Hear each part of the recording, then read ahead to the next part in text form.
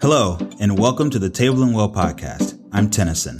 And I'm Janelle. Thank you for joining us as we discuss topics and give practical tools that help you live, grow, and be in healthy, joy-filled relationship with God, yourself, and others. For more information and resources, or if you're looking for coaching, connection, and community, please visit tableandwellco.com. We hope you enjoy this podcast. Hello, and thank you for joining us today on the Table and Well podcast. This is episode number 41. As always, please feel free to download and subscribe to our podcast on your favorite listening platform. And I do want to give you one more opportunity to register for the fall session of our collabs. If you're listening to this before September 9th, you have an opportunity to still join us for our collab. Again, it is a 8-week skill-based intensive with practices and skills that will help you live relationally healthy with God, yourself, and others. Again, like I said earlier, it starts September 9th. There are 3 collabs that you can be a part of. There is a co-ed lab, which will start at 5:30. There is a men's and a women's collab done separately that will begin at 7:30. And again, these begin on Thursday, September 9th. So this is, I believe, part 18 of our series called The Half-Brain Church, How the Church Has Lost Its Ever-Loving Mind. And the information and these discussions come from the book called The Other Half of Church, which is written by Jim Wilder and Michael Hendricks. In our last 2 podcasts, we dug a little bit deeper into shallow group identity and toxic group identity. Well, today we're going to go the opposite direction, and we're going to talk about healthy group identity and what that looks like, who creates it, how it's created, what it does for your community, for your churches, and for your family. Group identity is something that we don't spend a lot of time talking about, whether it be in church, whether it be in school, whether it be in society. I mean, really, who can remember the last time you had a class on group identity? We never talk about that. But group identity is so important because what it does, it sets the identity for your community, for your family, for your church, for your team. If you're into sporting events or anything like that, there is a group identity that happens. And that's what Jesus did when he came on the earth. He set a group identity for his believers, for his followers. What he was saying was, this is who we are, and this is how it is for us to act. In every situation, he laid it out for us. And so the importance of this is that what we're doing is we're setting identity. We're not setting standards. We're not saying you have to live up to this thing. What we're saying is this is who we are. Don't forget who we are. This is the most important part of our group. And so we're going to talk about why healthy group identity is so important and how it's formed, how it's shaped, who shapes it. And we're just really excited for you to listen and to learn and to begin to dive deep into this and to look at your own communities and say, do we have a healthy group identity, or is it not so healthy? Are we a little toxic? Are we a little shallow? Do we need to be more healthy? What can we do and have healthy group identity? So please continue to listen as we begin our conversation on healthy group identity. All right, so today on the podcast, we're going to talk about building healthy group identity. Okay. We've been talking about what it looks like to have shallow group identity, toxic group identity, which has been kind of heavy. Yeah, and really heavy. We can't not talk about then what's the other option. Right. Right? Yeah. We all agree. Yeah, we're kind of living there, but that's not what we want. No.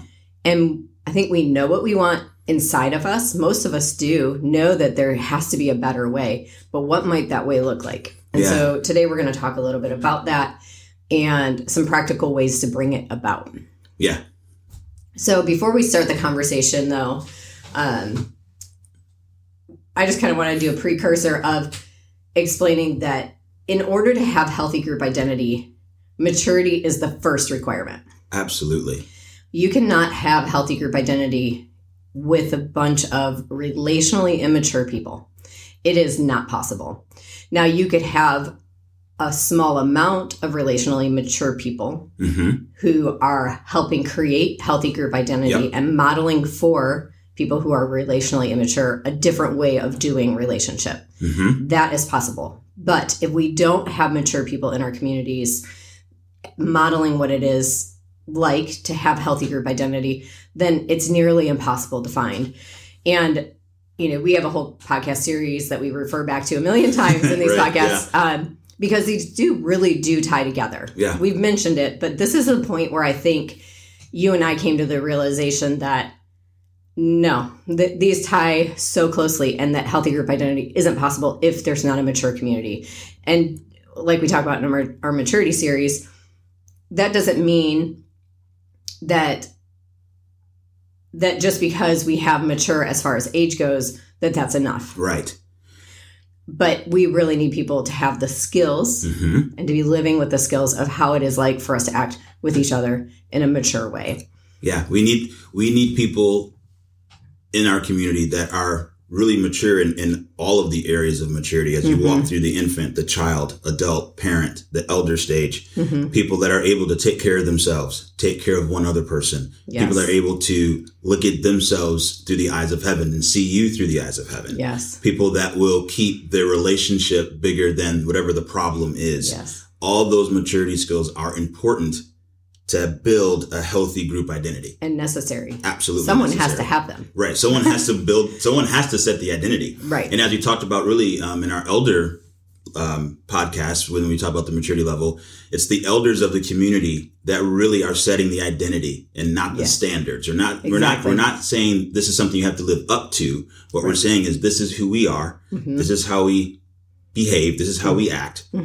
And we need to build this healthy group identity from that point of identity. Yeah. And I think this is important because we just talked about what it's like for us to build group identity on ideas or beliefs. But we've all been a part of communities where we have agreed upon ideas, beliefs, codes of conduct, behavior. Yeah. And then we're watching our leaders basically not model any of that. Yeah. Because they're immature. Yeah. Yep. And this conversation was not meant to go this way, but here we are. And I think it's important to say, though, is that this is why we do collabs. Yes. Because all of us are relationally immature. You and I have shared many times on this podcast how 3 years ago we hit a wall and because of our immaturity. Yeah. Our marriage almost didn't survive because of our immaturity. Yes. And we had been in ministry for well over 20 years, had been married 20 years, and we were struggling big time because you and I did not have healthy group identity, even within our marriage or within our family. And that's so important. So we're not saying, when I say, the toxic and the shallow is coming from relational immaturity, we all have it. Yes, we do. No one's perfect.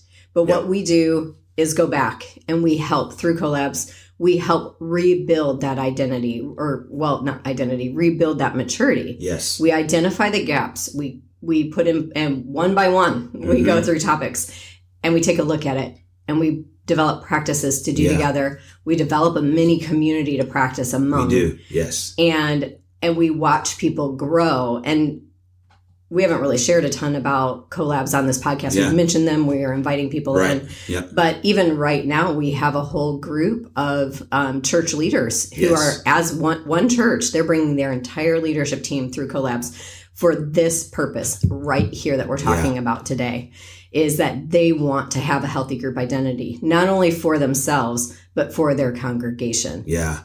And they want to know what it looks like to model for others and to set an identity for others. Again, not a standard, because we can do that from a place of immaturity. Yeah. And all fail. Yes. Simultaneously. Absolutely. Yep. But really to say, we want to figure out what it looks like for us to be our healthiest self, to be the most mature self we can be. And then we want to model that for everybody else who we come in contact with inside this group identity that comes into our four walls of our church or as we minister out in the community. So we weren't, that wasn't where we're supposed to go, but I think it's hugely important. Yeah. And when we do these collabs, these are the one thing, I've said this a couple of times in some different opens, but this is the thing that makes Janelle and I really come alive, because we get to see the transformation week by week. Yeah. And you get to see the transformation week by week. Right. And in yourself and in the other people in your group that was a stranger a week ago. Right. And it's awesome. And so to have an entire church leadership team, 14 people who intimately already know each other. Right. Go through this. Who've walked tough times together. Mm-hmm. Yeah. Because they want to be more relationally healthy. Yes. And mature. Yes. To lead their people for themselves. It's really cool because it's for themselves, because they want to be who God called them to be. But they also want to be more connected to the Lord. Connected to the Lord through it, connected to each other. And then it allows them to be more connected to the people that they're leading. Right. And then they can lead their people through this with the skills that they have. They can now practice with the people they're leading. Right. To bring them up into maturity. So this is the one thing that Janelle and I absolutely love to do and to see. So, yeah. And we're watching, most of the people in this group are what we would say elder level when it comes to life stage. Yeah. Many of them are, and many of them are parents. They're both kind of in that vein. But what we're watching is them move from being elders in their community in age, but elders in community in their maturity. Oh, yeah. And that is such a gift, because who develops healthy group identity? It's your elders. It's your elders. They're the ones who say and determine to the community, this is who we are and how it's like for us to act. And they set the standard by what they model, not necessarily by what they say, what they decree, what the doctrine is, what all the creeds are. They're saying in the tough moment when a conflict arises, they're the ones who step in and model how they're going to respond to the person who's upset. Yep. And then that sets the standard, not the standard, but the identity of our group. The identity of the group is that, when this happens, this is what we do. Right, because we just saw it with our eyes. Not because somebody preached it to us, but because we saw it. And it's very practical. This is actually probably one of the more practical things we're going to talk about in this series and just in general, because this is a very community experiential thing, very practical of when this happens, this is what we do. And we're going to say it, but then we're also going to do it. And so you can experience it. And so you've got this register in your brain that says, oh, when this happens, this is what I do. Because we've talked about, I'm going to cross these over. But in collabs, we're in the midst of writing curriculum additionally for collabs. And we talk about mirror neurons. And we become what we see. Yes. We become what the people around us do. And that's coming into play right here. Absolutely. And what's so fun about it is that when we watch someone do something that is yucky, toxic, whatever, we're like, ugh. Right. You can feel it. Nobody told you that was bad or wrong. And it could not have even happened to you. Maybe it happened to somebody and you just heard about it. Or maybe you saw it and you know in your spirit, like, no. Same thing applies though. Yes. When you watch someone handle conflict in a really healthy way, you feel invited from the inside into a new way of life. Yeah. And you may not know how to do it, but the invitation almost chases you down. It does. Yeah. Because that's where we all want to live. Yeah. And it sits in that preconscious part of our brain because it's a relational interaction that happens. And so it's there and it's just in the file of the brain. It's running through. And so when situations arise, your brain runs through that and it's looking for good, bad, or indifferent. Right. And it's looking for that experience of what you've been, your observed experience of what you've seen happen. And what your people have done. And then that becomes your initial reaction. And it becomes part of your character. And that's why one of the reasons you want to build healthy group identity is to help create that level of good character in our community. Yes. And two things are really at play here. So as you were talking, when you see what your people do and then that becomes your first reaction, the thought came to mind of, gosh, I'm so much like my dad. Like, you have those moments where where you say something to your kid and you think, oh my gosh, that's exactly what. Just like my dad. Right. Yeah. Or just like my mom. That's what she would always say, because that's what you have seen. Yep. That's how people respond in that moment. Or you have this unexplainable anger that you can't figure out why that's your first reaction, because 90% of the time you're actually a happy person. Yeah. But then there's that moment where you're like, that thing that sets you off. It just clicks. Yep. So you have that from your childhood. That's a part of this this identity that you're bringing to the table. Yeah. In order for that to change in adulthood, you need a group of people that is going to model for you a healthier way. Yeah. You need people more mature than you. Yes, to model for you a healthier way. Yeah. We talk about this in our identity lesson in Collabs in the way that if your group is unhealthy, they're modeling for you a way, and you will pick up on it. Yes, absolutely. You will. So if it's unhealthy, then you marry that with the unhealthy that you had in childhood. If it's healthy, there's an advancement that can happen and a healing and a wholeness that can come into play and a new way of doing things. Right. So this is an important deal. This whole group identity concept and a healthy group identity concept, or even a toxic group identity concept, is critical to who you are every single day. In every interaction, in every situation. Mm-hmm. You will be like the people you are surrounded by. I don't know who says it, but there's a statement out there that you will be like the 5 people that are closest to you, because that's a biological truth. Yep. Because that's the way the Lord created us. Because we were made in his image and we were made to reflect him. So if we're spending time with him face to face, he counts as one of those 5. He does. Absolutely. And we become like him because he's created our bodies and our biology to mimic. And mimic isn't quite the right word in the vocabulary because it's not like that. But to imitate. Literally like, and imitate, I don't even know is like, because we become like well, it's not even like we pretend to be like. We become who we behold. Like, it's that statement. We become who we behold. And so it's, and so who are we beholding? Yes. Or as we would say, who are you attached to? Who are you attached to? Because you'll become who you're attached to. One more important thing to say here now we're in it. So, here let's talk about it. Because who builds healthy group identity? Okay. We've established that. So elders build healthy group identity. Our leaders build healthy group identity. Our parents build healthy group identity. Exactly. Yes. And now in a community or in a church, because this is about the half-brain church, in a church, it should be our elders. Yes. They're the ones who should be looking at the community as a whole and prayerfully determining what the identity of the community is, what the needs of the community are, how we help meet each other's needs, where leadership or maturity might need to be focused, where growth may be needed, what resources and strengths are at the table, how those can be offered to the community at large, all of that. That's the elder's job. Yes. And again, we don't mean you're 60 and you're an elder and suddenly, boop, you have this magical power. But there is a beauty in the fact that when you reach about that age, we talk about this in the maturity lesson, but once your youngest child turns 13, you are beginning to be freed up to be in a position to have more time and life experience because now you've learned what it's like to love sacrificially as a parent thoroughly through many stages of life.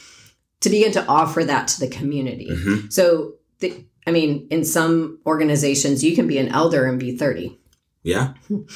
We're not talking about that. Yeah. We're talking about people who have reached a certain stage of life. It's not a positional. No, this is not a positional title we're talking about. No, that's good to point out. Yeah. It really is both the combination of a life stage of I have raised children and I have that experience and wisdom. Yep. And I have had that sacrificial love experience. Yep. And I have the maturity to be able to steward my community well. Yeah. Now, when we talk about parents, what's really interesting about this is that it starts here in the same way. Yes, it does. So as a parent, I'm the elder of my quote unquote community, my family. Right, my family, my home. Yep. Yeah. And maybe I shouldn't have said it that way because it'll kind of mix up the concept. But really, any church or organization or community is only going to be as strong as its families. Yes. So it's the sum is only as strong as its parts in whatever context we're looking at. Right. And ideally, those parents will have parents. Yes. Who are modeling for them how it is like for them to act and all of that. That's ideal. In reality, we know that's not always not always the case. It's not always true. But maybe there's elders in that parents' community, even if they don't have parents who can model for them, they have elders in the community who can model for them how it is like for them to act as a parent. Right. And then they can provide healthy group identity for their family. Because if you can if you can create a healthy group identity in your family, Mm-hmm. then children are not experiencing and will not experience the struggles that we're seeing today. Absolutely. Where nobody knows who they are and how it's like for them to act. And we've talked about this before, I don't know if we've actually talked about it, but I know that I've said it, that I firmly believe, this is my opinion, that some of the issues that we're dealing with in our world today is the simple fact that we don't have that community of elders that are looking back at the next generation and saying, no, that's not who we are. Right. This is who we are. And this is how it is for us to behave. And I'm going to walk with you and help bring you back into this is who we are. Right. And who you are. Remind you of who you are by reminding you of who we are. Exactly. Yes. Because I can see you through the eyes of heaven, even though you're acting like a fool. Right. But also too, we've talked about this, but I don't think ever thoroughly explored it, but there's also in this healthy group identity of who we are and how it's like for us to act. Mm-hmm. If you have a community that says to that child, no, you listen to your grandparents. They have a lot of wisdom to bring to this table. Yeah. Then we don't have what we have today, where we have a bunch of 20-year-olds who think they don't need to listen to the last generation because they don't know how to do anything, or they don't, right. They're just clueless or rude or whatever. Whatever it might be. Like this division, even generationally, that we have right now, where we write off the generation and the elders that we need desperately right now as boomers, and make fun of them because they don't, quote unquote, know what's really going on or don't understand what's happening today. Right. Now, did the boomers do everything right? No, we're not saying that. But also, too, they didn't necessarily, you see this is a generational problem that's happened. Yeah. We don't have healthy elders because something had been broken a long time ago in this exact topic. Right. In this exact topic. Yeah. So this has been a really interesting discussion because it starts here. Yeah. And I would just like to encourage anybody who's listening, if you haven't listened to the maturity series, now you're in trouble because you're in episode whatever 40 something this is. Yeah, this is, I don't even know. Yeah. 41, 42 maybe. And the maturity series is thorough. Yeah. But these two marry right here. Yeah. So what I would encourage you guys to do is, if you've listened to this podcast, this episode, and you're not quite like, well, what do you mean about like elders and their roles?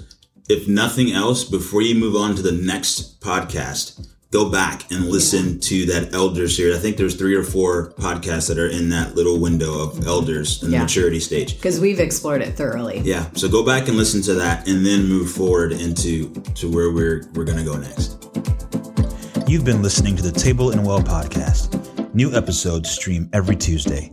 Please subscribe on your favorite streaming service.